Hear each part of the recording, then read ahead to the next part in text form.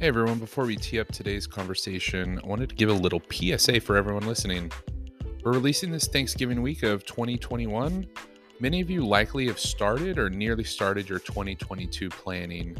Please, please, please, please make it a top priority to put together a business continuity and contingency plan. If you've already got one, that's fantastic, but revisit it going into the new year. With cyber attacks continuing to rise in both frequency and severity, it's imperative that you know what your risks are, how you're going to mitigate downside, and most importantly, how you're going to respond if you suffer an attack. One of the biggest things I hope you take away from listening to the show is that insurance cannot be your only mitigation tool. You absolutely need to have it in your arsenal, but you'll be sorry if you aren't doing more to harden your business beforehand. If you don't have anyone to talk to about this, about getting a business continuity plan in place, please reach out to me. I've got some referrals that I love to pass along.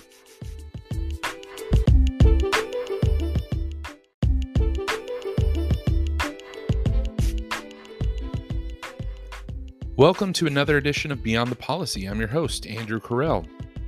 Building a company is really hard, even when the world is normal.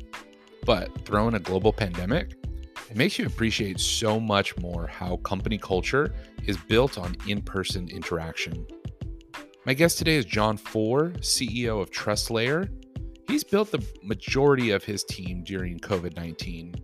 They've had to transition from being an in-person team in one room with a whiteboard to a decentralized group spread across multiple time zones.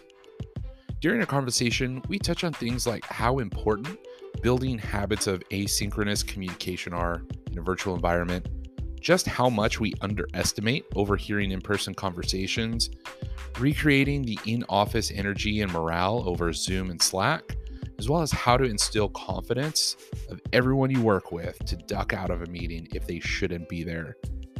I'll give you a hint. It starts with the CEO himself throwing up the peace sign in multiple meetings and encouraging others to do so. This episode is packed full of advice from a team that just raised their Series A, but it's also a very honest conversation about navigating a global pandemic.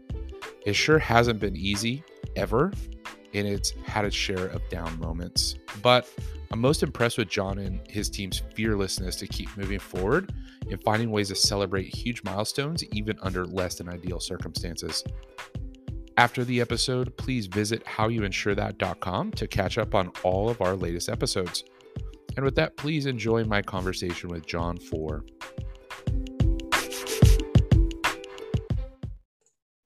All right, John Foer, welcome to the show. Thanks for joining me today. Absolutely. Thanks for boy, that recording in progress is so jarring. During sales calls when you're like boom. I got the spotlight on me now. Hopefully no one really is watching. I'm really excited for our conversation today. Wanted to dive into challenges that you've experienced related to communication across a decentralized team, especially one that's scaling rapidly. Wanted to kick it off. TrustLayer, were you guys always meant to be a distributed team? I guess the joys of building a company in a pandemic, huh, man? Yeah. It is challenging. Thanks again for having me on. I think you hit the nail on the head. Like from my perspective, thankfully, when you're running a startup, you've got to deal are you going after a big enough problem? Do you actually have a solution that fits? And for us, thankfully, we have that. And then can you meet the demand? And for that, you need to build a team, empower them as much as possible, and then get the hell out of the way. And doing that in a pandemic I think is certainly one of the more challenging topics or the more aspects of building this business, because you have so many people that are coming on, or I don't know, maybe we're probably over 4 times larger than we were at the beginning of the year. And so from our team, and so trying to figure, like, once we hit 20 people, we got to the stage where it's tough to figure out what everyone's doing every day. And I know when I talk to other founders, 9 times out of 10, we're talking about, like, how do you build culture? How do you increase communication? How do you just simply, like, knowledge sharing and, like, building culture is, like, challenging when a lot of these people haven't met each other and you're not in a central office. So wanted to unpack that a little bit. One of the common stories that I hear about very early stage companies that are just post formation, a handful of people that fit in an office space, got some whiteboards around. There's that just natural knowledge sharing, that knowledge that becomes just tribal knowledge. One, how is that different in a decentralized team? And then two, how have you navigated that in a scaling team to make sure that you're cataloging that and making it accessible to current team members and folks you have will certainly bring on in the future? Well, I think there's some things we're doing well and some things that we definitely need to improve on. So the importance of improving asynchronous communication is at the absolute top of that list. And trying to figure out like what are ways that, how difficult is it to get how difficult is it to get like three people to coordinate, to like find a time for three people to chat, let alone like four people. So if you can find a way for, like, if I'm reviewing your deck and I just record my view and Slack that to you, and then you could record your comments on a like video recording your comments on the deck.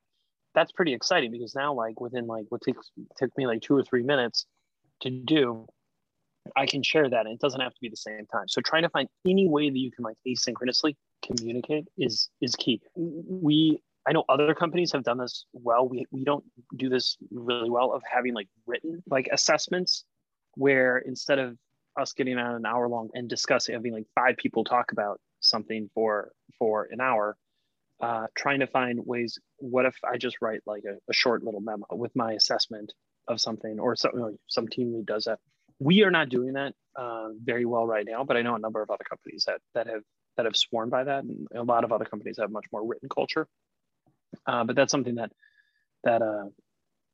I think is interesting. We just haven't done a lot of that right now. So what you're describing to me, like doing that asynchronous communication, whether it's video, written, that to me sounds like what office culture used to be and what a lot of meetings used to be. So now that you're taking the approach of doing that asynchronously, what do meetings look like at TrustLadder? Well, I don't know if they are. I mean, I feel like everyone knows like that prior job, you get like pulled into these like crappy meetings, and you just have to sit there for hours listening to like people drone. And like, especially, early in your career, you don't feel like you have the gravitas to just like walk out of the meeting. I'm nodding in agreement over here. Yeah. So we're trying to create a culture where if you are unnecessary, like you're necessary, everyone in our company is super necessary in their business, they may not need to be in that meeting. So like, you should feel free to just peace out at any time if you're not necessary in that meeting, or if you think your time could be spent better elsewhere. How do you go about modeling that? I think like it's super important to have that come from the top. So one, I do it myself and politely excuse yourself. And then two, just repeat the heck out of yourself. That's another element of, I don't know if anyone, I don't know, I'm sure there's smarter people than me, but there are that trying to build this a very fast growing company in the middle of a pandemic in like a virtual environment has proven to be challenging, because you don't have the momentum going in from before. So you don't have like the norms and processes going into a virtual environment. We didn't have a marketing team before. We didn't have anyone in marketing, or like even we didn't have a sales team before the pandemic. So all these teams have to like grow. We didn't have a customer success team before the pandemic. Now we have to build all these, and just over communicating is vital. And so I may have told like 3 people this, but if I get on a Zoom with 1 person or 2 people and I haven't told them, I have to keep, I feel like I'm just like repeating myself again and again, but that's really important when you're in the environment so many of us find ourselves. But now that things are going like less virtual, going into a hybrid, it's so much better than even what it was earlier. I mean, the beginning of this summer, I was so damn it, because I thought we were out of the woods and things have become a little bit more limited, a little more locked down. But it's been going into a hybrid environment has been really important for us. In the very first day we were in a hybrid environment, there were 2 junior employees that were talking about something that were completely OBE. Like it had no, like we were no longer doing the project anymore. And I just thought to myself, hey, if I hadn't overheard these two folks, they would have been working on this project for a week before I realized that they were working on something that has no relevance to what we're working on anymore. And so that's why, like, just being able to overhear, it cannot be the value of being able to just overhear what your colleagues are working on is so vital. How do you find a proxy for that in a decentralized environment, in a virtual environment where I work, having so many cross-functional projects going on? It's tough to keep everybody informed that needs to be informed, and it's never malicious. It's just sometimes it oh my slips God, through the this cracks, game of telephone, right? Yeah. Like Timmy tells Sally and Sally tells Steven and Steven tells Sarah, and it goes on and on. It's everything we talked about before, like asynchronously, like trying to share it with as wide of a group as possible. At the same time, also allowing for work, despite people don't want to have their boss or their boss's boss always like reading what they're doing. So making sure that the team or the individuals that is closest to that project feel comfortable to communicate directly without fear of judgment. I tell everyone that starts at TrustLayer that I expect that they're going to make mistakes. There's so much white space. The one thing that I don't want them to do is wait to be asked to do something. I need them to like see the white space, which is like a problem or something that needs to be done, and then execute on something, a solution. And I expect that sometimes, maybe like on a somewhat regular basis, they may make mistakes and they may screw up. That's fine. I'd much rather have folks overstep and do something a little bit too forward than feel nervous or that they don't have permission to do something. Everyone at our team has permission to step on the gas whenever they see an opportunity. And then if we need to, pull them back. But thankfully, we've just hired a kick-ass team and they've been able to stay on course most of the time. When you've got something like that, I would imagine that having like a robust communication stack, whether it's project management tools to give you a layer into a little bit of what people are working on, where they are in the process. You'd mentioned doing some video recordings for async feedback. What's your current communication stack look like? So we use Gong for our communication with customers, and that's a great way. We'll even tag in the calls. So when I'm talking to a customer and they're identifying bugs or like some features that they would want added or someplace where like we need to improve our platform, I'll actually very clearly say the name of the person on my team who I think should be listening to that, even if they're not on the call, so that after the fact they can go to the call and just within Gong and find their name mentioned. We use a couple different project management tools. The dev team uses Clubhouse, and then we have, although I think it has a new name now, and then we use Asana for this, and then Notion.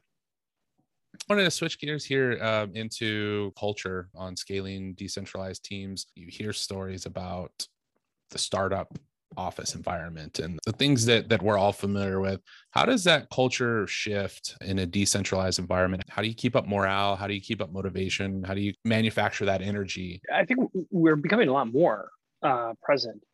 The challenge, though, is we have gotten so, at least us, we got so accustomed to hiring like top talent wherever they are. It means they're not all in one location. Where, oh crap, like we've hired like this rock star in Iowa or this like guy in SoCal who's great. But now the challenge is like, how do you make them feel like they're as part of the team as much as like the 3 or 4 or 10 people that can go to happy hour or at least like get drinks in some other time. And so being overly inclusive, again, like it gets down to communication. It's not just like what you're saying, but how much you're saying it and making sure you're saying it to everybody. Because now that we've got over 40 folks in the barn, we just need to keep repeating. We'll have, probably double that in the next, within 6 months.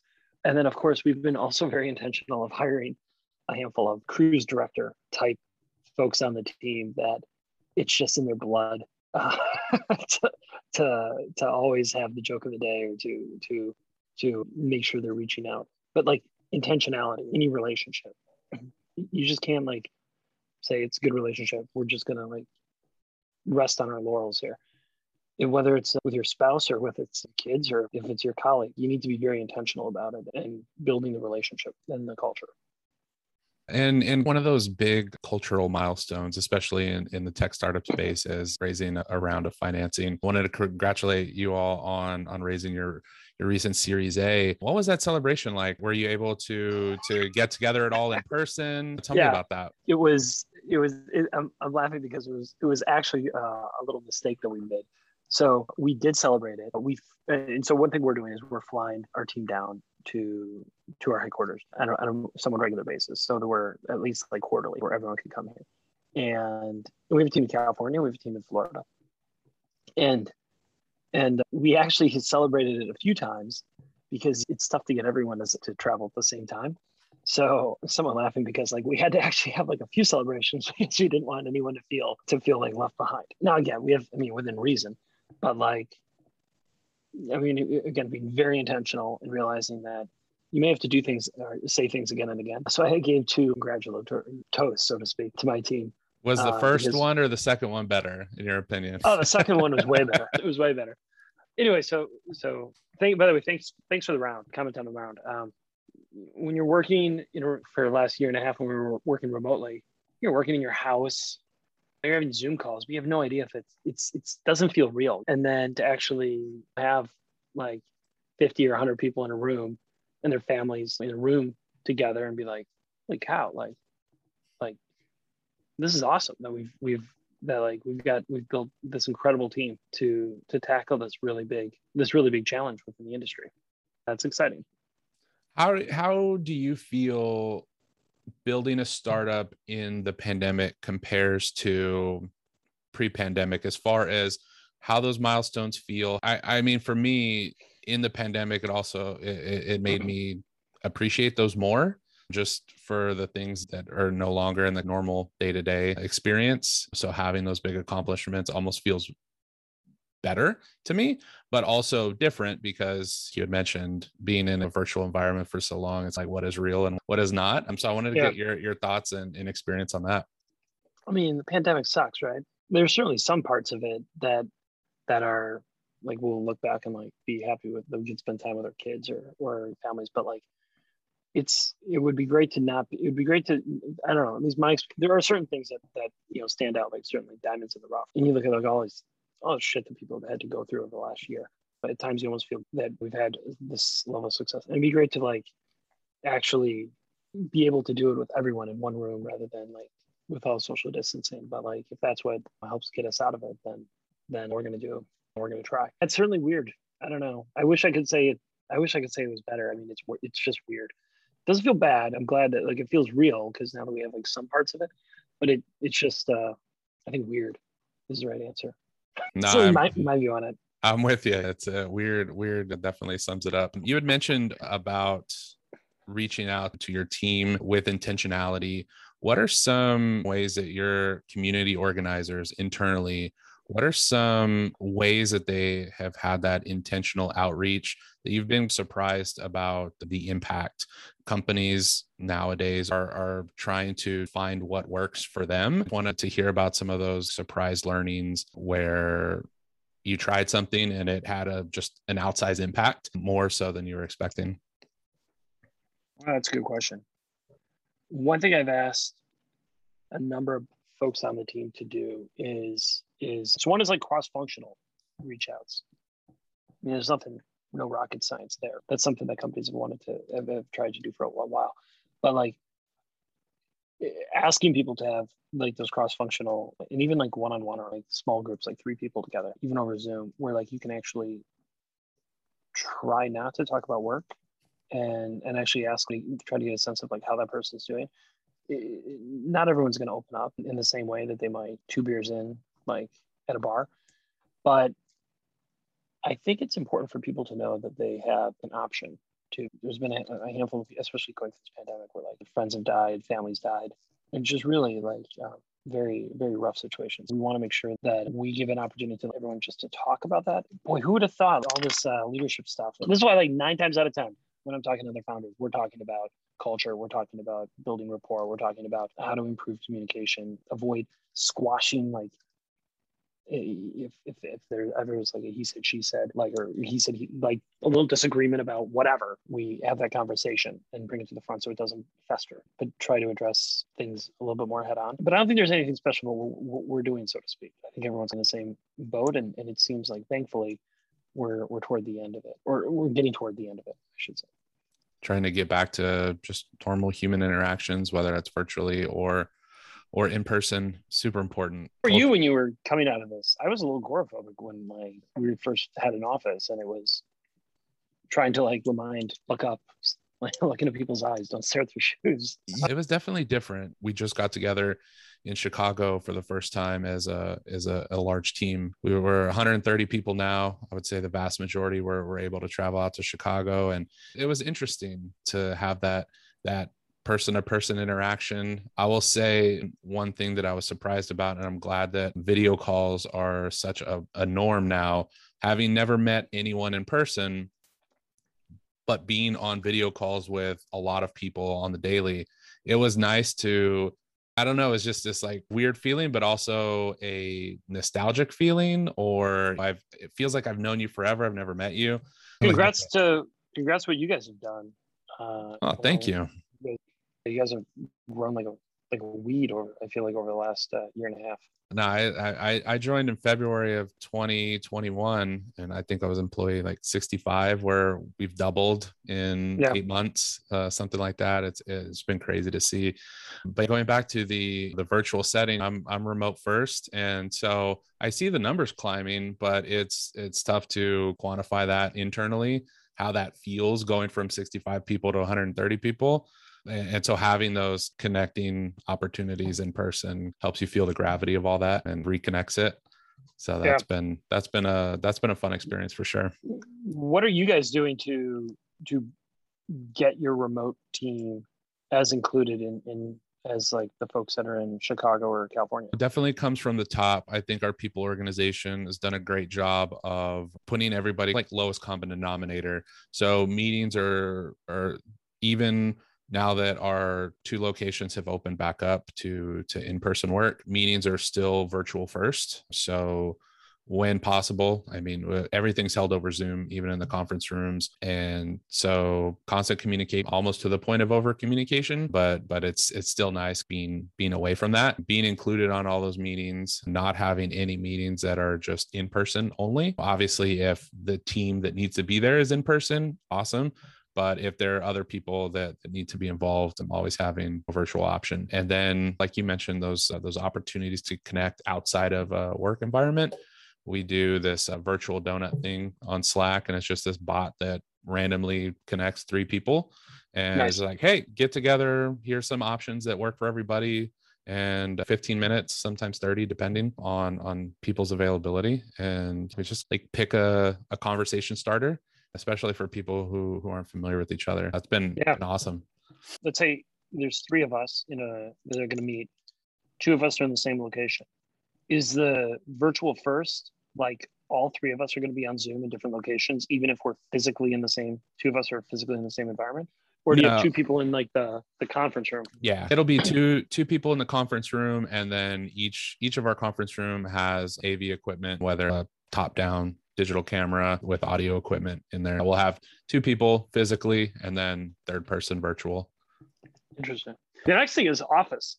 So like, not everyone is going back full time. I don't see going back full time like in the near term. I don't think so. I'm with you. Yeah. So then, what size office do you get? Right. So do you get like a office for 100 people, but you're only going to use it 2 or 3 days a week?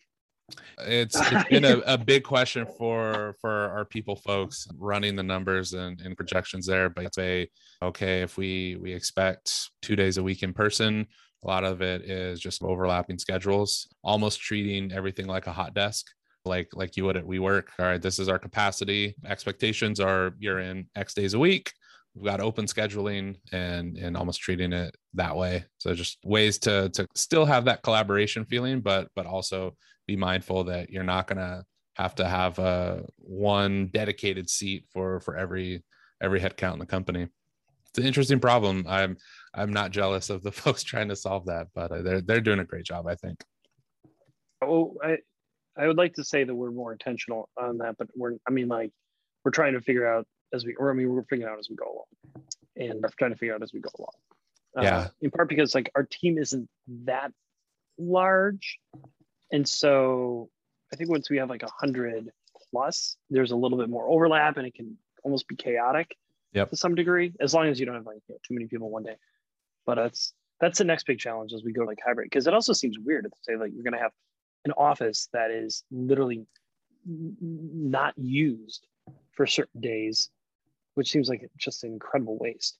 It does. I'm definitely monitoring to see how commercial real estate evolves with more and more companies. I think moving to that hybrid model, it'll be interesting to see how that shakes out and how companies want to approach it. I was back home in Wisconsin, and like there was a lot of commercial real estate that was space. But when I'm in Florida, which is where one of our offices is, I mean, everything here is just, there's not an exact opposite. So even within gritty here and back home, it's apples and oranges. Like there's very little capacity. Yeah. That we're seeing in like office spaces here. I wanted to ask you, as an earlier stage founder yourself, Series A, where was culture building for you on your priority list? Whether it's creating culture, building communication flows, things like that. Where was that on your priority list, building TrustLayer? So I think when you're first starting out, when you're like a pre-seed, you don't call it culture, but in reality, the thing that gets you and your co-founder, or like the first like 4 people to like not scream at each other and not murder each other, like actually like not quit when you're not getting paid or you're putting money into it. It's not called culture, but like really you're defining, you're like building the culture. And it is like, it's the relationships that are keeping you together. And I've been really blessed. Like my co-founder and we can get along so well. And I mean, when he came here, he crashed at my house for a couple months, and it was great. So once you get past like the first core group of your team, it's got to be at the very, very top, because most jobs are like, they can be really dull and boring if you don't enjoy what you're working on. I mean, hell, even if you're a, I don't know, firefighter, I don't know, like fighter pilot, or I don't know, whatever like the coolest jobs you could get, like you're not going to stay at them if you got like a crappy team and you don't feel like you're part of, you're not going in the same direction. That's certainly true if you're building software, or God forbid, if you're in insurance and you're building software, right? Who would think to do that? So like, oh my Lord, like you really have to like have that be at the very, very top. And if it's not, you're just going to not be able to keep the best folks. And so it's not easy, and it doesn't happen by itself. And so, and God knows I gotta like there's definitely areas where we can improve, but it's got to be very intentional, and you have to. And so in those early stages, did you feel like you had to make any trade-offs to keep culture at the very top? And if so, what did some of those things that you had to pass on, any opportunities that maybe didn't fit with the way you wanted to build culture at TrustLayer? Well, I mean, the pandemic impacted. I had this image of us all working in one location, right? In the proverbial garage, which I was ready to, but just, I mean, you couldn't do that. I would have loved to have everyone show up at like a single, like Series A, like event.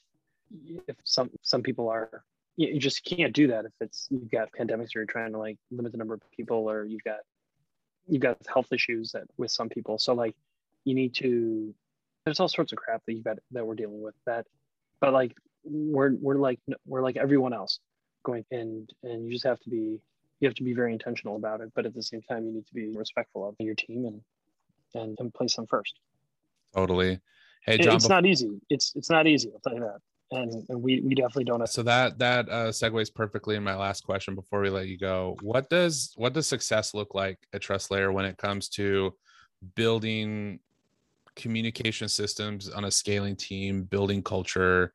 What are some data points or experiences or feedback that you're looking for that lets that you're on the right track, that you're succeeding in that vision?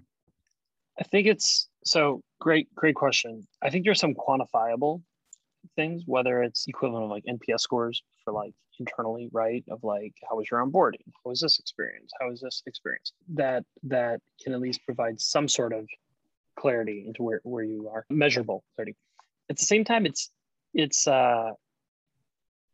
people wanting to come together. it's hearing from our team that how many virtual happy hours have you guys been invited to? Oh my God. It's then hearing that like actually you canceled it and like a whole bunch of people wanted to keep going to it. Oh, like fair enough. So like even if at times some things might get old, actually you're still having fun and a whole lot of people are having fun with it. So yeah, it's not for everyone, but it's giving like optionality and then hearing that people are really enjoy and get excited to come to the office or get to like even just like when they do get together, like that they're really looking forward to that. I think that's a great signal that also when they're inviting their friends to join our company, presumably they're here. But like I mean, if I wasn't really jazzed about the place I worked at, I wouldn't necessarily be some of my buddies to quit their jobs and come here. So right. I think that says a lot. That's huge. I mean, you spend so much time working together during the course of a day, and to have people around you that you want to go and hang out with after all of those hours, that says something to the type of company. It's a great marker. John, thanks so much for coming on the show today. It's been absolutely fantastic. Really interesting conversation. Thanks for inviting me. Yeah, this is great. Yeah, absolutely. I'm curious, where can people go to find out more about your work, about TrustLayer and things like that? Just come to trustlayer.io. And if anyone needs anything, don't hesitate to hit me up directly. John@trustlayer.io. Right on. Thanks again, John.